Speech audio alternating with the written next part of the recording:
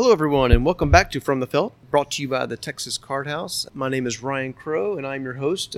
With me, I have Mr. Sam Von Kennel and Mr. Bill Hewer here with me today at the Texas Card House in Spring, Texas. How's everybody doing? Doing great, Ryan. Welcome to Houston. Yeah, thank you. Had a quick drive in this morning. Wasn't too bad. A little bit of rain on the way, but nothing like you had last week with the, was it Imelda, Tropical Storm Imelda coming through? Yeah, I hope that doesn't come back anytime soon. That was way too much rain for this area, and good riddance. Yeah, I thought I was going to have to get a boat to get over here, but ended up making it all right. How about you, Sam? You drove in this morning as well, didn't you? Yeah, we drove through the rain and traffic the whole time, but it's championship week. We are here. Haven't found a bag yet, but I got 2 more flights that I can give it a shot, and hopefully we'll be here on day 2 as a player and not just as a spectator. Yeah, and for those of you who are wondering, we're talking about the Texas Poker Championships. We're actually recording this on a Friday. There's a day 2 today at Prime Social day 1 at Prime Social today and tomorrow, which I'm sure all of us are going to fire about 20 bullets off for. That's the truth. And then, of course, the day 2s will be here on Sunday at the Texas Card House. Of course, when this airs, that all will have passed. Hopefully, one of you will be wearing that nice sterling silver and diamond bracelet, but we'll see about that. We'll see where it goes. If I do win, I will not be at next week's podcast. I'll be in Vegas. Excellent. Well, today we actually have a very special guest with us, Greg Raymer, WSOP winner in 2004, I believe it is. Happy to have you on the show today, Greg. How are you doing? I'm doing great. I appreciate you guys inviting me. Absolutely, yeah. And so, Greg, Greg's is here this week or this weekend. Hosts a little seminar on Thursday, which is great, and then going to be here doing a meetup game, I think tonight and tomorrow. So, very, very excited to have you on. Well, I guess one of the first things I want to just start with is just kind of hear a little bit about your background. I'm sure you've been asked this a ton of times. It's been probably 15 years or so, but I'd love to hear more about your WSOP win back in 2004. Like, had you been playing poker for a long time? What was your life and career like before you won the WSOP main event back in 2004? Yeah, I was a full-time patent attorney. I had worked in private practice for 6 years, and then I'd worked for Pfizer, and they have a big research facility in southeast Connecticut. So that's where I was living at the time, and which is also near Foxwoods and Mohegan Sun, so that was where I would play.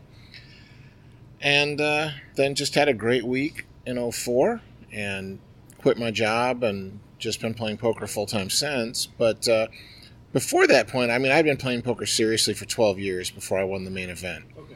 And when you watch that broadcast, so if you go back to YouTube, whatever, and you rewatch the 2004 coverage on ESPN, they were trying to recreate the Moneymaker story of 2003. And that was a great story. They could honestly say, hey, this guy's never played a live poker tournament, before he enters the World Championship, and then he wins the thing. But what they didn't really accentuate with Chris was that he had played a lot of cash games and a lot of online tournaments. And so it wasn't like he was just this total noob, I learned poker yesterday and I'm the world champion, a week later. So they kind of glossed that over a little bit. And then in my case, they still were like, ooh, this guy's not a professional. He's not a full-time pro just playing poker. Let's hype up that aspect of it. So they didn't mention things like, oh, well, wait, this is the 3rd time he's played the main event. This is the 6th time he's played a 10K buy-in. This is maybe the 500th live tournament he's ever played. And, he's been playing poker for 12 years and never had a losing year.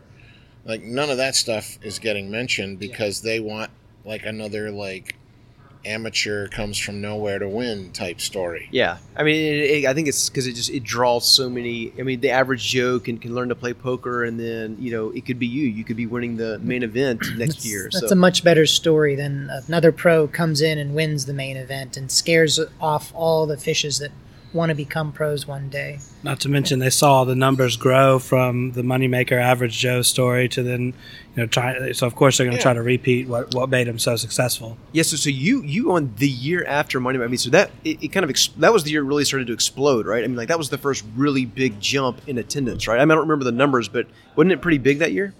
We had 2,576 entries that year, and it was more than triple what it was the year before. Yeah, wow. So in terms of comparison to the year prior, it is the biggest increase in the history of the main event. And the year after that, when Joe Hasham won, it more than doubled again. Yeah. So we had more than 6-fold increase in numbers in just 2 years. So when you were playing that week, I mean, was there a point like do you like when you think back on it, was there a point in that tournament where you said, "Man, like I've got a shot here," like, or were you just kind of like surviving through it, or were you kind of a chip lead? Like what was your mindset going through that tournament? Was were you was there a certain point in time when you kind of said, "Man, this is happening. Like I'm going to make a run"? I would say no. There wasn't really a moment because it's just not the way I approach poker. So and I've been asked that kind of question at the beginning of what you asked. It's like, oh, was there a point where you said, hey, I could do this? Like, well, yeah, that point was like several years before. So I knew I could do it. And the way I'm thinking about it is like, oh, before the first hand is dealt, we didn't know the total yet, but so it turns out there's over 2,500 people. The average player has one chance in 2,500. I'm not trying to be, lacking in humility, but I knew I was a lot better than the average player in the field. Sure. So I might be thinking like, oh, before the first card is dealt, I'm like 1 in 800, something like that to win this thing. And then, oh, wait, I've slowly built my stack to 13,000. You started with 10,000 that year. And then, oh, I got a double up. I flopped a set against someone's pocket kings, got all in, held up, got 26,000. I got 2.5 times the starting stack. I'm like, oh, well, now it's like, I'm down to like 1 in 200 to win this thing. And so for me, it's just like, oh, like, hey, I'm at the point now where I've got 10% of the chips. I probably have 15-20% chance of winning.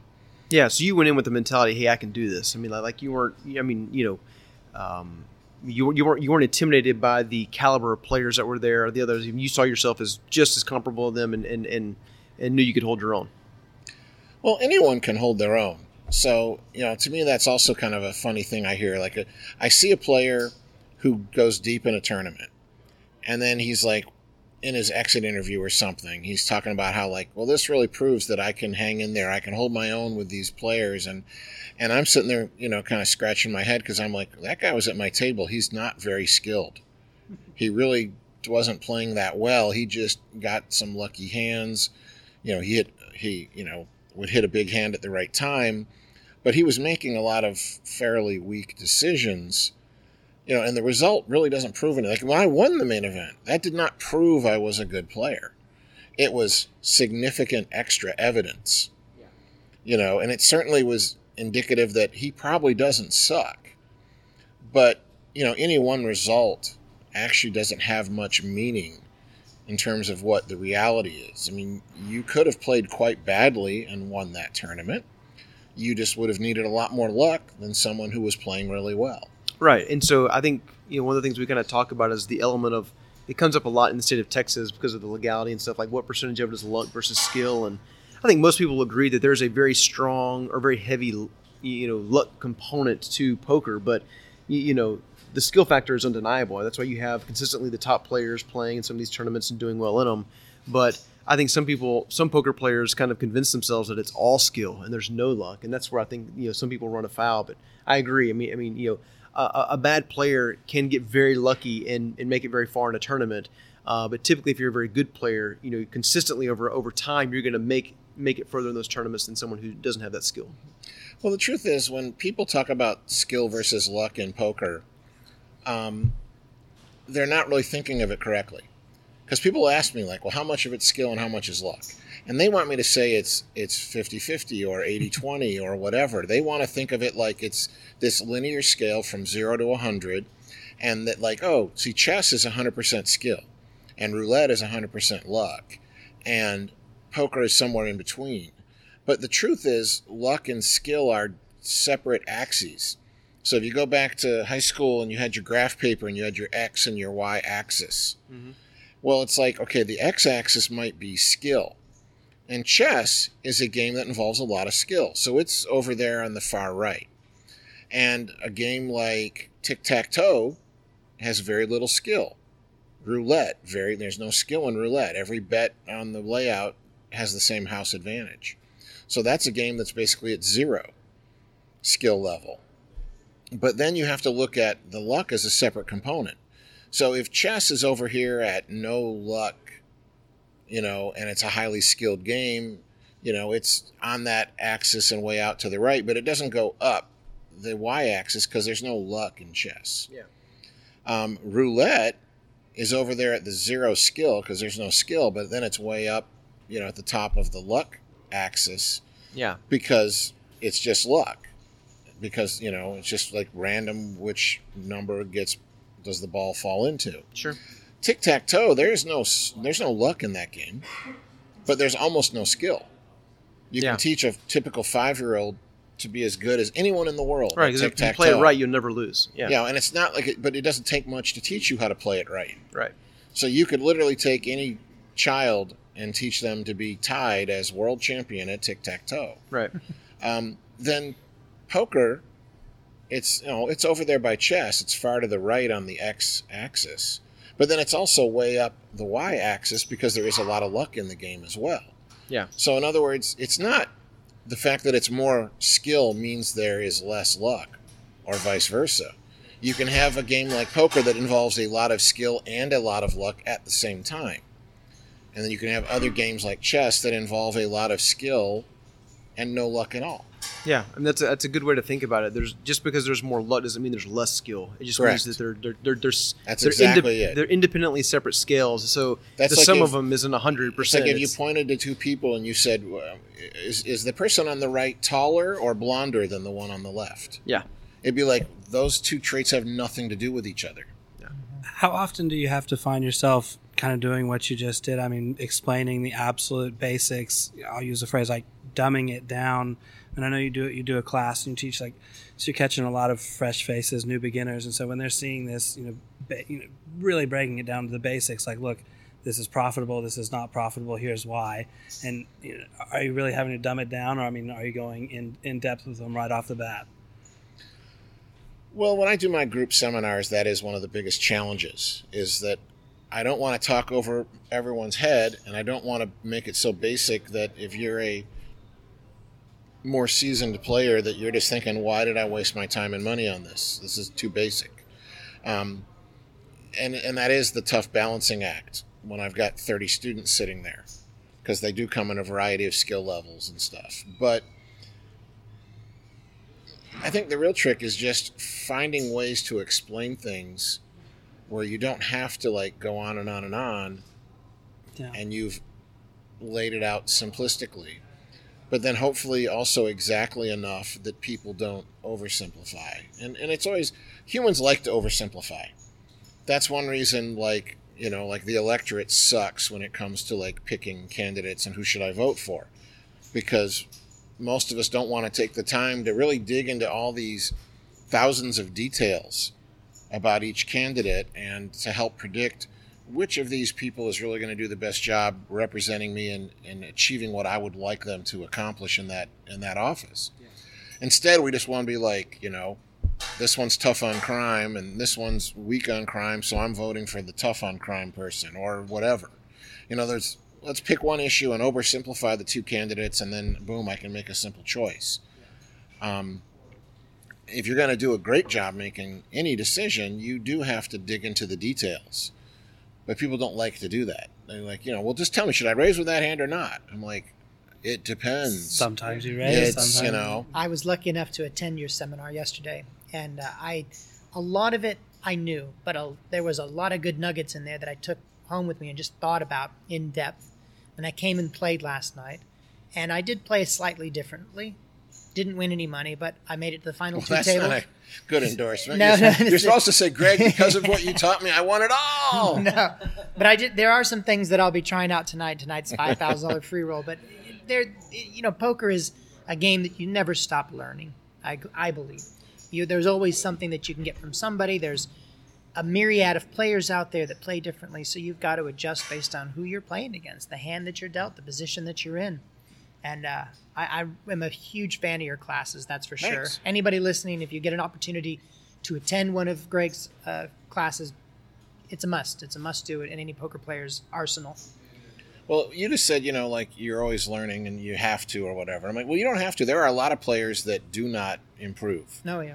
But, and this is the truth, if you are not getting better, you are getting worse.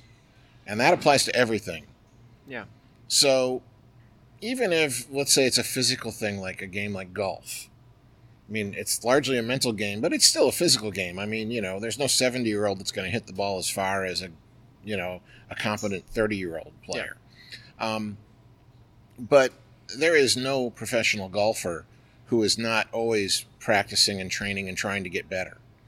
Even like Tiger Woods when he was number one in the world for weeks and months, and he's still like, well, I think I might make a big swing change to try to get better. And even if someone said, oh, that kind of backfired, in his case, but it's still the point that if you are not working to get better, you can't just sit still in any activity, any endeavor. You are then going to start losing ground and fading away, even by accident. So you should be trying to get better all the time. And even if that only enables you to just tread water, that means you're not drowning. Yeah, exactly. So where did it all start for you? What got you interested in poker before? You said 12, 13 years prior to winning the World Series in 2004, you had been playing. Where did it all start for you? Essentially, it started with blackjack. So when I was going to graduate school at the University of Minnesota, for some unknown reason, an aunt of mine for Christmas gave me a gift of a book called The World's Greatest Blackjack Player. And I think she probably just saw it on the bookshelf and like, oh, this is all like the math and stuff, and Greg likes math, and and I was like, oh, I don't gamble. Why did she get me this? But I, looked at it, and then I found it kind of interesting, and I'm like, oh, there's these new tribal casinos with blackjack. I'm going to go try this out. And that ended up becoming my like part-time student job, was being a card counter, playing blackjack.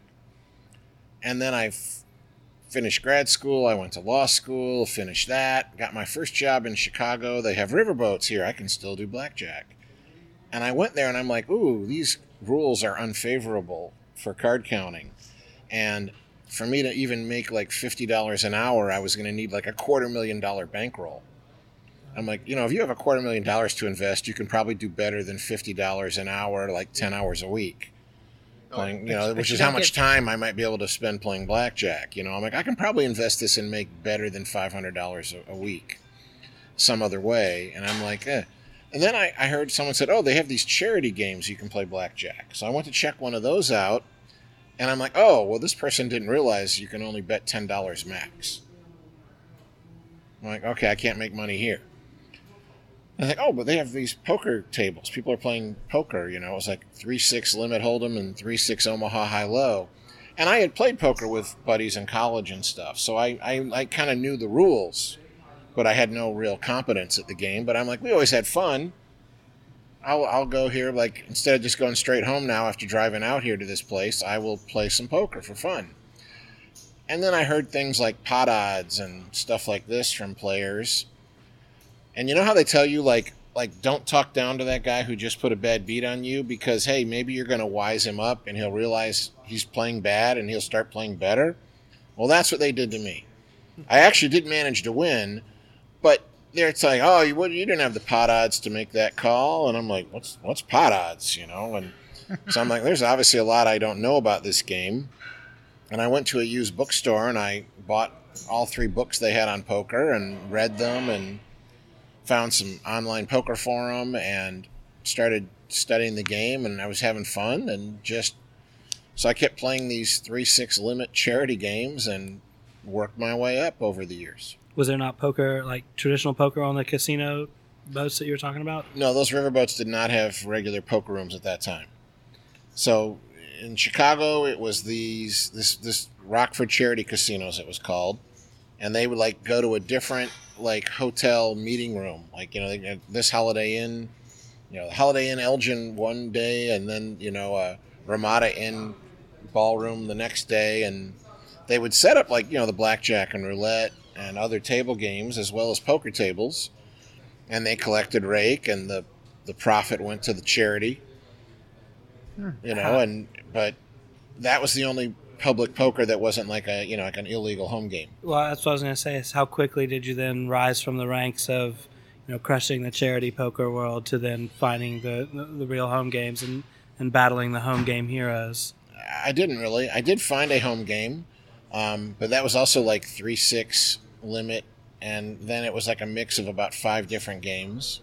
Okay. And then I took a job in San Diego, and now they had real poker rooms. Yeah.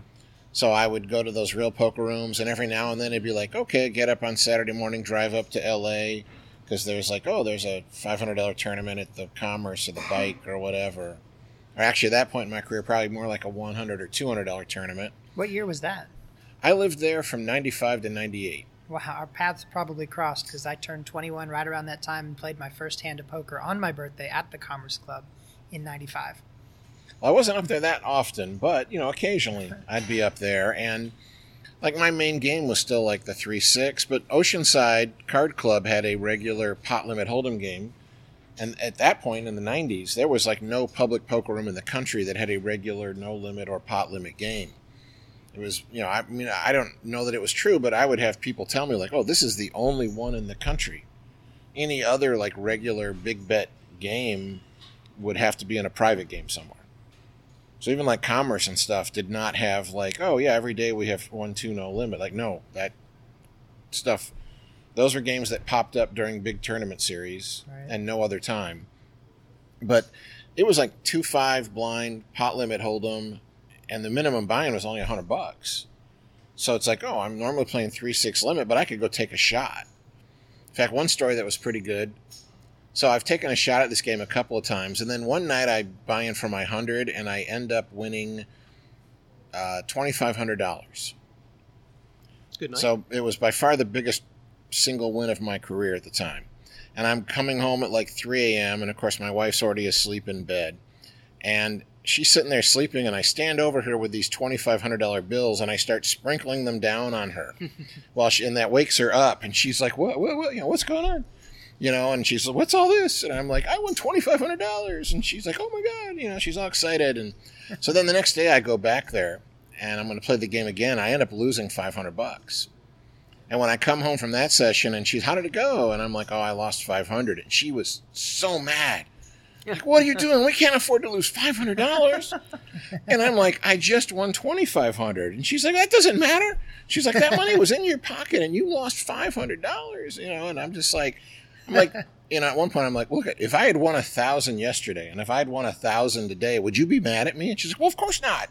I'm like, well, what's the difference? I won 25, lost 5. It's the same thing. And she's like, no, it's not.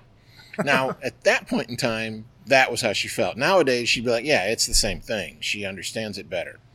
But it was just, looking back on it, I'm just like, how can you be so mad at me? Right. Like the night before, if I'd gotten to the point where I was plus 2,500, lost back 500 of it, and then quit and came home and told her I won 2,000, again, like, she wouldn't be mad about that. Yeah. That's hilarious. Yeah, it's kind of that mentality at casinos that say quit while you're up. It's like, a lot of people have that same mindset and don't understand the variability or the variance in poker, right? Because, I think most people win over a period of time. Like, if you're going to poker thinking you're going to win every single session every time, or obviously you should have the mindset that you're going to, but when it doesn't happen, if you just completely get pissed off and go on tilt, then it's probably not for you. That's why you got to play the Fossil Man way, because then over time you will be a winner. You will be a champion. You'll have over $8 million in career winnings. I don't know if you guys were aware, but besides winning in 2004, he finished 25th in 2005. It's pretty darn close to winning the thing back-to-back as far as I'm concerned. That's an accomplishment. Well, I appreciate that. It was another thing where things mostly went well. Yeah. And then one really bad hand where I got super unlucky. And, to be honest, there was the key hand in the 05 main event. The way I refer to that hand is I got bad beat for $40 million of equity. Just tell us about that hand. Well, it was this kid, and now why am I... Half the time I remember his name instantly, and half the time I blank on it. But... basically he had decided he was going to float me. And of course in 05, no one used the word float. It hadn't been invented yet, and it was a play that most people didn't do or understand, but he knew about it. And he had just decided, he told me later, well, the next time you raise, I'm going to call no matter what I have. I'm going to call the flop no matter what I have. And then I'm going to bluff the turn no matter what I have. Well, I had raised with kings, and he had ended up with queen jack of hearts. And the flop came all little cards, rainbow, 1 heart, and he called my bet. And then the turn was another small heart, and I bet. And he immediately said raise. and took like a minute or two to like count chips and stack them up, and then finally, and the whole time I'm looking at him and I'm just like, what are you doing? You don't have anything. I was just sure that he had nothing at all. And so basically he sat there for a couple of minutes and finally put together enough chips for how much he was going to raise, pushed them forward, and as he's pushing these stacks of chips forward, as soon as he like pushed them ahead and started to take his hands away, I immediately just said, I'm all in. Because I'm just like, I know you're full of shit. I know you don't have anything. So, I just waited for his raise to become legally binding and then announced all in. And he immediately just like, but then at that point he decided he was pot stuck. He called off the rest of his stack, hit another heart on the river, and the pot would have given me like 10% of all the chips in play. Ouch. That hurts. And so I would have given myself 15% to win it all. And if I win it all back to back at that point in poker, when it's at its peak on TV and everything, I'm pretty sure I already have a deal representing PokerStars, but it would have been like, okay, we need to renegotiate and give me some ownership. and then when they sell a few years later for $5 billion and I own maybe 1-3%. Yeah. So that's what I'm saying, like 15% of what I would have made from that deal and, 15% of the first prize. And it was an expensive bust. So that's why I say like $40 million in equity. Yeah. Now, if I'd won that pot and won the whole thing and PokerStars said, yes, we will give you some ownership, that might have been over $200 million. Wow. But obviously it's only a percentage of that number because it wasn't like having 10% of the chips meant I was going to win. It meant 15%. Same thing the last year. People said, when did you know you were going to win? I said, never. Like when David turned over the hand I could beat on the last hand, and I saw that I was winning, that's the moment I knew. Before that, it's like, oh, I had 70% of the chips. I thought I was 80% likely to win. But that meant 20% of the time I'm going to be disappointed. Yep. And I'm going to finish second. And so that's the way I thought of it. It wasn't like, oh, I'm a lock and now I'm suicidal because it didn't happen. It's like, no, it's like 80% yes, 20% no. Sam, what's your chances of winning the Texas Poker Championship Series? Oh, 8th place last time, and I'll keep saying that. I just got to remind everybody I did get 8th place last time. 8 is a lucky number. So, I mean, probably like 95% to final table, and shoe in to take it down. On that 2004 event, did you win your way in, or did you buy directly into the main event? Well, I did win my seat on PokerStars, which is why I later ended up, representing them because, they had a deal at that time. Like if you win your seat and, you win your seat, you win like $1,000 for travel expenses. Back then, they did not just put like the $10,000 in your account. It was like, no. You like get an email and you send them your information and they buy you in. Mm-hmm. And if you chose not to show up, then you're getting blinded out and, So, but when you show up, it was like also part of the information they told you by email was like, oh, if you sign this form once you get here that says you agree to wear our logo throughout the tournament, then we're going to also give you a free hotel room. So I was emailing them and I was like, hey, you know what? I appreciate the free hotel room, but like that was at Treasure Island, I think. Maybe it was a different one, but it was a property up the strip like that, away from downtown. And this is all still at Binion's at that time. Yeah. And I'm like, I've already got a room booked at Binion's. Like, I'd rather just stay there for convenience sake. Can you give me something else? And they were like, well, we'll just, it's going to cost us $800 for your room at Treasure Island. We'll just give you the money. I'm like, that's fine. I'd rather, I mean, the hotel room at Binion's it's not like it was anything special, but it was like $25 a night and it's right there. Yeah. You and probably get that comp, too. We'd go on break. It'd be like, oh, I don't want to wait in line for the men's room. I'll just take the elevator up to my room and I can, I can use that toilet and then come back down and it'd be quicker than standing in line anyways. Yeah. But it was still, to me though, it wasn't like I really won it wasn't like, oh, if it weren't for this, I wasn't going to play because I already had that room booked. I already had the airplane booked. I was already going. So to me, this was like winning $11,000 in cash when I won that seat. Because it just meant, oh, that's $10,000 I don't have to pay and another $1,000 for travel money. Yeah. Have you played in all the main events since you won? Oh, yeah. If I am not in the main event, there is some reason it's impossible. So, like 100 years from now, the smart money would be betting on me not playing the main event because I'm dead. I don't think anyone alive today expects to be alive 100 years from now. Yep. Never know. You never know, but it's not a reasonable expectation. Certainly now, since I'm over 50, I don't think I would reasonably expect to be alive 100 years from now. I'm 40. I've only got about 85 years left in me. So but whatever. Like, if I'm not in the main event next year, there is some reason it's impossible. And I guarantee you, if my daughter's ever getting married, I'd be like, honey, like, this is when the main event is. Do not schedule your wedding Right. for that week, because if you do, I won't be there. But not just the main event. Or pay for it. Yeah. Not just the main event, but you play more than that. I mean, I played mixed game with Yeah. you last night, and you seem to really enjoy playing those mixed games. So is there... Oh, they're much better. Yeah, I mean, is there any other game besides the main event that you really enjoy playing in the summer? Well, I love a lot of the games. I mean, I'm there the whole summer. Yeah. So far every year from, the year after, when it was 05 until now, I'm there for the whole month and a half. And I love all the other games. If I'm playing a cash game, I would much rather play, like, No Limit Hold'em is my last pick for a cash game.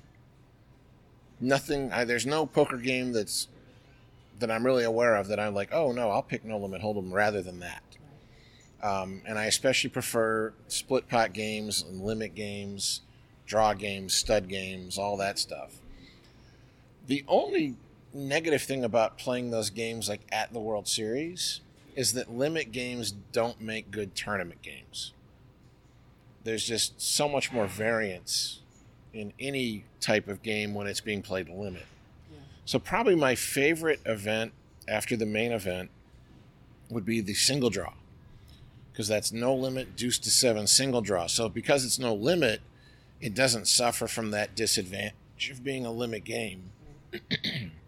And what is that disadvantage, to interrupt? Like, what's the disadvantage between no limit and limit? Basically, the stack sizes get shallower in limit tournaments. So if you look at the main event, which of course is the greatest structure of any tournament anywhere, and that's why it takes, even if you didn't have all these days off and stuff, it's still over a week of play. The average stack, even at the end of that tournament, is well over 50 big blinds, often even 100 big blinds for the average stack. But in a limit tournament, that will never happen ever. If you give a better structure, it will just take longer till we get to the money. But any limit tournament I've ever played, like even like the 50K horse tournament, the first year they did that event, it was horse, all limit games. 140 or so people entered, and it's 5 days long. That's obviously a fantastic structure. 5 days for a winner out of 140 odd people. But what happened is, like, almost no one busted day one, and still the vast majority, most of the field's still in after day two. And so by the time you get down to the point where you're like, oh, we're paying 10% and we have like 30% of the field left, the average stack in any limit tournament is maybe 15 or 20 blinds. And so if you just look at a very ordinary hand of like, oh, it's limit hold'em and you raise and I defend my big blind. Oh, I have Jack 10 suited. I defend. The flop comes King 10-4. Well, I'm not supposed to fold. We could debate strategy. Like, should I be like leading out? Should I be check calling, check raising? But certainly I don't think any good player would say check fold would be your first thing to do there. And I'm probably not supposed to fold at any point. I'm probably supposed to get to the river. And so the only question is how many bets go in before I get to the river. But if I lose this hand, I'm going to lose like at least 7 big blinds. And if I'm an average stack, that's half my chips. So just very ordinary. So it turned out you did have ace king. So after it came King 10-3, it now came 7-7. I lose. I'm losing 7 or more blinds, and you can't call it a cold deck, you can't call it a bad beat even. It's just a very ordinary hand. But if both of us play it well, I'm guaranteed to lose at least half my stack. And so your difference then in the no limit is that I guess some of the players early on are just faster. They're getting out. Chip averages are going up, and the blinds haven't raised as many times. And so when you get down to home stretch, you're still playing it. I mean, you still have, obviously this isn't going to be the case if you're talking about like a small daily tournament in any poker room in the country where we're talking people start multi-day. at 7 and they're done by midnight. But any like significant tournament that has, 2 or 3 days of play to it, most of those have at least 30 big blinds in the average stack at any point. And there's plenty of hands that like are automatically defend your big blind and limit hold'em that you would now just almost automatically fold in no limit because like, oh, this hand doesn't play well in no limit hold'em. So if you raise my big blind and limit hold'em and I look down at king 5, I'm really not supposed to fold. But that's definitely a hand that I could easily fold in no limit because now when I do flop one pair with it, I'm often still in bad shape. But if I'm in bad shape in limit, I'm only going to lose so much more. In other words, because I can limit my losses, it becomes correct to not fold. But now if I don't fold that hand in the no limit game, I'm losing like my whole 30 or 50 or whatever my average stack is. So for those reasons, you end up with lower variance because you are supposed to maybe play tighter in some spots when it's big bet. Yeah, a lot of that just goes straight over my head. It's not your fault. You don't know me, but I don't fold. Period. I don't have Then any you folds. would be better at limit hold'em probably. Most likely, yeah. He'd really be better. That if might we help took my up a help my different bankroll. game. We've got other games we should probably look at for you, Sam. Well, yeah, I'm an ultimate Texas Hold'em pro. That's right. I don't Do you know. play Ultimate Texas Hold'em by any chance, Greg? I understand that it is a table game Yeah. in the casinos. Other than that, I don't have any clue what the rules are. You need to come out with the Ultimate Texas Hold'em team one time and check that game out and use your math mind against what we've already come up with to solve the riddle of how to beat that game. But I think we're close. And with a guy like you, I think we can get there.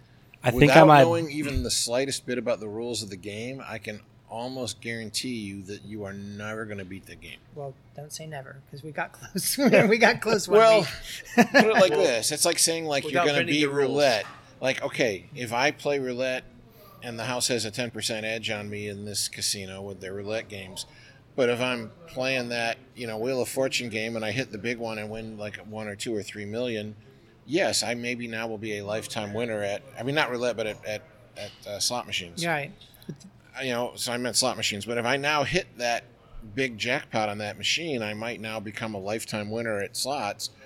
Doesn't mean I actually beat the game in the sense of I learned how to play well enough that I'm expected to beat the game. Right. I think he's making the assumption that we're playing by the rules. Right. There is something that we're leaving out, and it's because we don't want to talk about it just yet. At least So you're on the talking. air. Let's say you're talking about like you're developing a method of like card counting, so to speak. Well, like like card the poker sharing. player being able to calculate outs and figure out a percentage fast that only poker players are able to do because we do it, every 2 minutes on a poker table when we're playing. Yeah. So, But you're not talking about just I place my bet and see what happens. No. No. So it's like There's another a lot of thought like that you goes could talk about like blackjack is supposed to be unbeatable, but like someone invented card counting, Yeah. right. and you're playing completely within the rules. You're not cheating. It's not like you're marking cards and No, not doing anything past like posting or anything illegal, but No. you now can play within the rule of the games and win. that. Yeah. No, it's just that as a poker player, where your hand stands versus one blind hand at any point in time. Like you would call a blind all in, you would probably call with any jack high by the numbers, maybe even lower than that. And so what we're saying is in Ultimate Texas Hold'em, it's just your hand versus a dealer's hand, and then you add in the extra component that we've been crafting, and that is sharing your cards with your neighbor. And now your flush draw has 2 less outs And because just I'm to help blocking. you there, you mean sharing the information about your cards, not switching cards. No, Right, no, sure, sharing exactly. information. I just want to make sure people understood that sharing did not mean physically sharing. Yeah. No. You'd probably It meant you'd like probably be in handcuffs. it meant like curling up your cards and letting Yeah. hey, here, see what I got here, and you see what I have. You take and- my 7 and I'll give you my ace, and Yeah. I got a Yeah, straight yeah. and you got a set. Yeah. We talk about- No, I mean when you flop a flush draw and then you see that I have 2 of your club outs and Ryan has 2 of your club outs, we're not going to max bet this draw here. Like Yes. So that Yeah, coupled and, with if the casino doesn't care that you've exposed your cards to the other players, then you're not breaking a rule and everything's fine. Once in a while, they don't people care seem to till they care. Yeah, once or twice the pit Well, boss says don't do We'll that. put it like this: I was once asked to leave for card counting in a Vegas casino. I wasn't actually asked to leave. I was told I was not welcome to play blackjack at that property anymore. If I wanted to play any other game, I was welcome. And so I chose to leave because I didn't want to play anything else. But again, they have told me, like, yes, we think you're counting cards. We are interested in that fact. We don't want you to do it. But it's not like, oh, and if we could prove it, we're calling the cops and throwing you in jail. Yeah. Well, So that's there's different levels. I mean, we're interested because we think you're marking cards and literally cheating, versus we think you're doing something that isn't technically against the rules, but that we frown upon and don't want you to do, and we will ask you not to play anymore because we think you're doing it. So in my case, it's card counting. In your case, it's whatever system you're developing for this Ultimate Texas Hold'em. It's called peeking. We're called peeking. Yeah. We're not counting. We're peeking. It's a very loose system. Well, like I said, Can't I'm really not, call it a Not a whole lot system. of research And, going you in. know, We just kind of grab some so drinks. now and go you're do it. talking about something other than like, oh, we're developing like a betting pattern strategy. No, you know, I- like it'd be like, oh, the only way to beat craps is to press your bets when you're hot, and I'm just like, You can't like, tell I'm sorry, when you're hot. but how many times were you hit in the head as a child? You know, like that makes no mathematical sense. That's hilarious. Kind of, Greg, you've played all over the U.S. You've played all over the world. What do you think about how we're doing things here in Texas? This has to be the most unique poker situation that you've ever had the pleasure of playing in. What are your thoughts on it when you came into Texas Card House? What'd you think?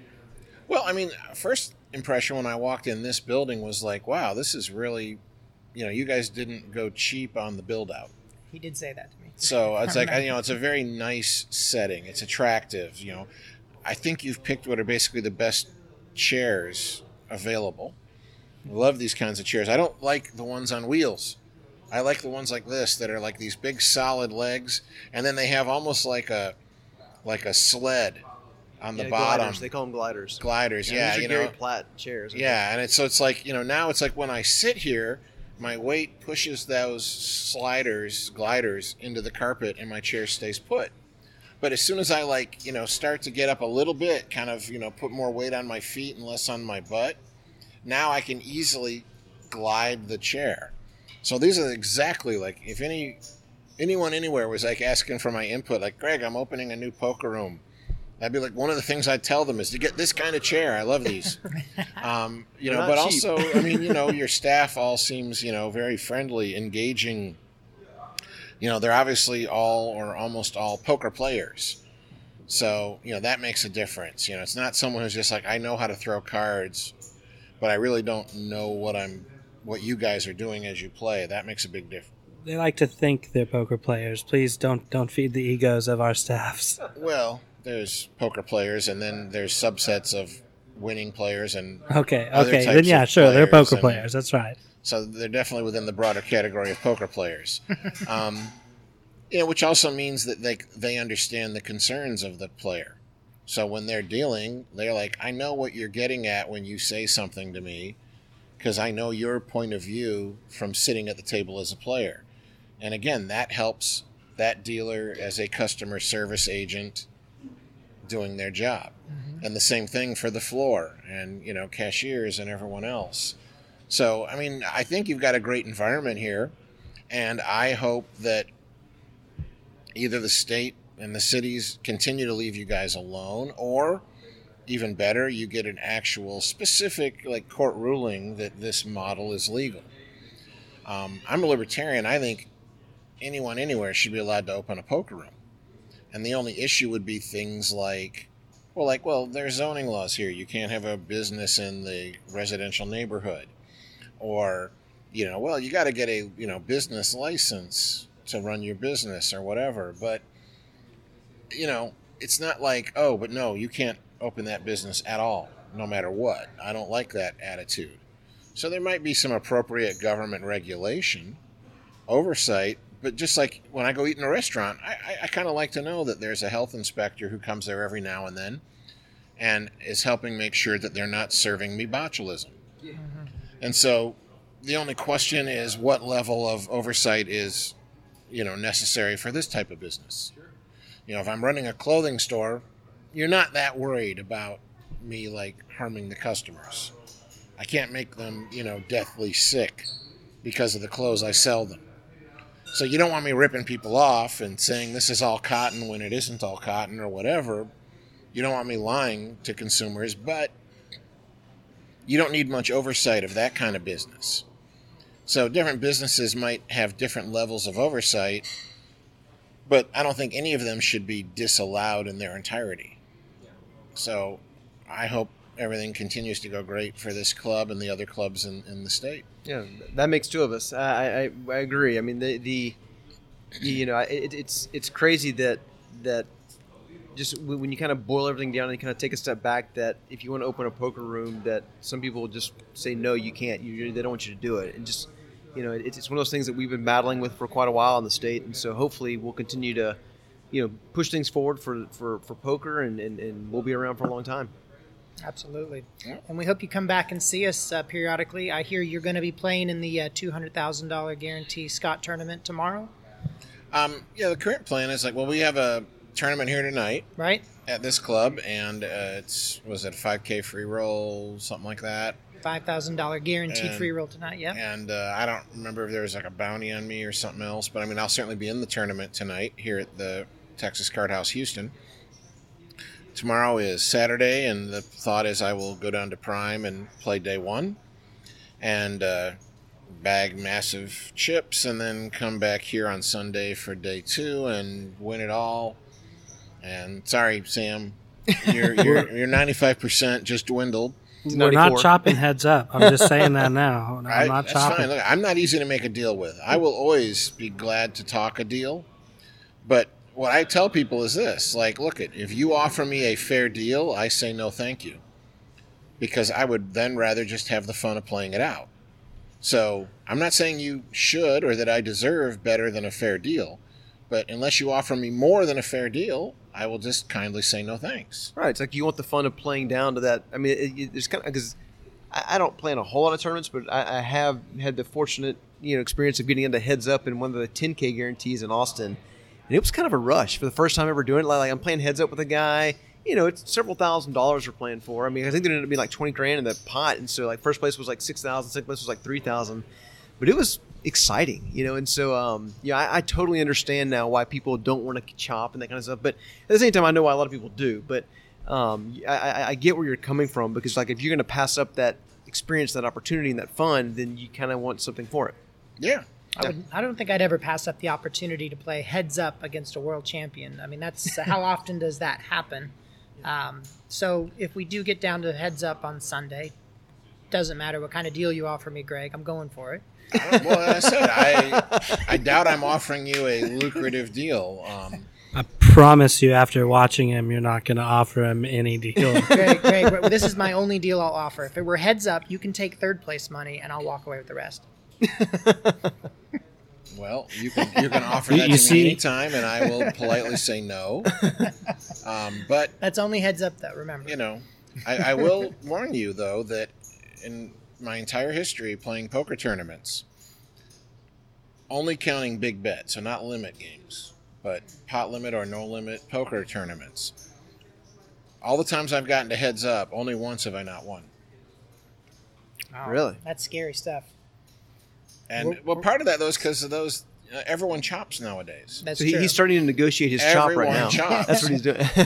I've done a lot of live stream commentaries specifically for the Heartland Poker Tour. So it's I've traveled to an event, I haven't made the final table, so I'm doing the commentary on the live stream. And of all the commentary I've done, all the times I've been there while these two people have gotten down to heads up, and you can't make deals on the HPT, so they always have to play it out for all the money. I have only seen one player who I would describe in terms other than incompetent at heads-up poker. Only one. Everyone else, I would say, fits that description of incompetent at heads-up poker. Was it a well-known player? No. No. But they played, as far as I could tell, they played quite well. Their opponent wasn't horrible, but not really that good. And I've seen many matches where both of them are just like horrible. Like these guys don't understand at all how to play heads up. Mm-hmm. And it is a very different thing because players don't adjust that well. So if you're a tight player, then you almost certainly do not play enough hands when you're heads up. But even the most loose player, you get some guy who's playing over half of his hands. Well, even those players, once they get to heads up, well, now they were playing 50%. Now they're maybe playing 70%. And it's like, no. You need more than that. Mm-hmm. You know, this is heads up. There's only two of you. You know, like, again, depending upon you and how you play, my numbers will vary. But against everyone out there put together, I'm going to average, playing at least 85% of my hands. Yeah. In heads up play. In heads up. Yeah. And so, and there's just players, they just don't do that. Or, they call a raise, then they flop bottom pair, and then they fold to a C-bet. And it's like, ooh, no, you have a pair. Yeah. Like, if you've got a great read on the guy and he's strong this time, yeah, fine. Good fold. But if that's just, it's only bottom pair, I'm giving it up. Then you just, again, you're playing, So there have been many, many players. I get to heads up, and now I can just, okay, min raise pre-flop. I C-bet no matter what, and they're folding pre-flop 30 to 50% of their hands or more. And then when they don't fold, they fold to the C-bet every time they don't hit the flop. And you're missing 2 out of 3 flops. Yeah. So now they're just like, I'm going to be able to grind them down with 100% certainty. I don't have to, win any big hands at all. Yeah. And see, I hate to beat a dead horse, but that's where our ultimate Texas Hold'em experience comes into play. It's all heads up practice. So what he's saying is we're all experts. I got the impression that you guys are looking for investors or something. This seems like a solicitation. We really need someone who knows the math, so really to seal that hole for us. Well, I have lots of friends who are exceptional math guys. Okay. So there used to be this group of players that would, how people will get a house together during the World Series? Yeah. Get one of these vacation rentals. And that's by far the cheapest way to do it is if there's a big enough group, 5 to 10 of you all, get together to rent out a vacation house. And they called it the Math House. And the Math House. The Math House. Okay. Not meth. Not the math. House. Like the mathematics house. I just want to make sure we're clear not the methamphetamine house. Not the Breaking Bad house. No. Just and these guys are all, like the most well-known of them would be Bill Chen, who co-authored The Mathematics of Poker. And, he's the kind of guy that, like traditional Chinese poker, you remember that game where just everyone got 13 cards and you set your hand? Mm-hmm. Well, sometimes they would play with a rule everyone gets their cards. Once the deal was done, it'd be like, okay, we all pick up and look at once. And then it was either the first person to set his hand got a bonus, or the last person to set their hand had a penalty and had to pay everyone a point. You didn't want to play that with Bill Chen. Because he would just spread his 13 cards. He didn't have to organize them by suit or by rank. He would spread the 13, look at them for about 4 seconds, and then 1, 2, 3, 4, 5, 1, 2, 3, 4, 5, 3. Just boom, boom. I mean, I never saw him take even 10 seconds to set a hand. And I never saw him set a hand where I thought, that's a bad set. Yeah. Wow. Amazing. I mean, he just, and that's math. That's not, And he's just, that kind of guy. He's got a brilliant mathematical mind, and then so do all these other guys that used to stay in the math house. Yeah, amazing. So the notes that you took, I think you were the first player that I've ever remember seeing taking notes at the World Series. Do you still have that little notebook, by the way, from 2004? I do not think I do. Do you still take notes on players when you're playing in big tournaments or any tournament? Well, I never really was taking notes on players. I was just doing things like in tournaments, I would do my chip count every level, and then I would take notes on interesting hands that I wanted to analyze later. So, I mean, let's say we've played a hand where I've raised and you went all in, and I'm trying to decide whether I'm correct to call. Well, now I will, when the hand's, whether I call or fold, when the hand is over, I would write down those details. It's like, oh, I raised to 5,000. You went all in for 45,000. How much dead money, if any, was in the pot. Maybe some notes about the hands I put you on at the time. Mm-hmm. And then, and of course my 2 cards. But then later I could go to my computer and I could use tools like PokerStove and stuff like that to analyze this. And like, okay, like I had to call 40,000 more to win 52,000. And, so this was the price I needed to win this percentage. I needed to be able to win this pot more than 42% of the time to correctly call.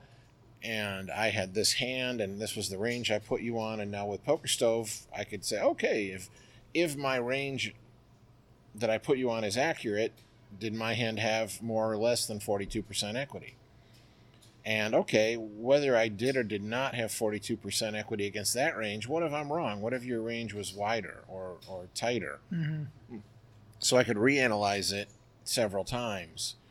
And then at the end of it, I might say, oh, look at that. I should have called even if you had what I thought was too tight of a range. Mm-hmm. So you were taking that information back to, this was before Just iPhones. taking it home and on my computer and punching it in. And doing the analysis now that I can relax and do it in full detail. Yeah. And the thing is, the more you do that analysis, like right now, if you just said to me, Greg, how much equity does Ace Jack have against all of the top 10% hands? I can give you a number, and I'll probably be within 1 or 2% of the correct answer. Because you've looked at it a number of times. I've just done those kinds of analyses thousands of times. So, yeah, sometimes I'm going to be wrong. I'm going to tell you that an answer to something is 30%. It turned out it was 36. Yeah. Or I'm going to say it's 40 and it was 32 and whatever. So I might be off by a substantial amount sometimes. But most of the time, if I say to you, oh, that's like 36%, it's probably between 34 and 38. Yeah. That's the fascinating stuff that you learn at the Fossil Man Poker Training, which I'm blessed to be able to attend that yesterday. Thank you for doing that. Brian, you need to attend that, my friend. I know, right? Unfortunately, I wasn't able to get out here yesterday, so I'm actually driving back to Austin as soon as this wraps up. So, look, we're coming up on an hour. So, any other last questions that you want to kind of ask before we? No, thank you so much for taking your time and being a part of this. Good luck in tonight's tournament. Good luck in tomorrow, and I hope you make it to day 2. I hope we all make it there to see what's what on the poker table. Well, we just get like the 4 of us as the final 4 on Sunday. There you go. Sounds like a plan. And then when Ryan says, you guys want to talk a chop, and all 3 of us look at him like, are you crazy? You've heard all 3 of us say, like, we don't chop. Like, why are you bothering to ask? So that wasn't a put down, by the way. That was just like 3 people who've all said like they're not going to chop. I'm thrilled to know you think I'm going to be in the final 4. I'm actually, I just was like on cloud 9 just then. But that was my only point. I wasn't trying to diss you. I was just like, hey, 3 people who are like, I'm not going to chop because I want to get heads up with Greg, and Sam's not going to chop because he doesn't ever chop. And I'm like, well, I'll chop, but only if you give me more than a fair deal. I'll tell you what, I'll give you Sam and Bill's cut. You and I'll chop. How's that? No, well, good stuff. Well, thank you. Appreciate you coming on. Look forward to hopefully having you back in Texas here soon. And really appreciated you coming and spending some time with us. But thank you very much. Thank you so much. It's been a great interview. It's been my pleasure, gentlemen. Thank you. Cool. Thank you. Well, with that, I think we'll go ahead and wrap it up. And everybody out there, have a good day, and thank you for listening.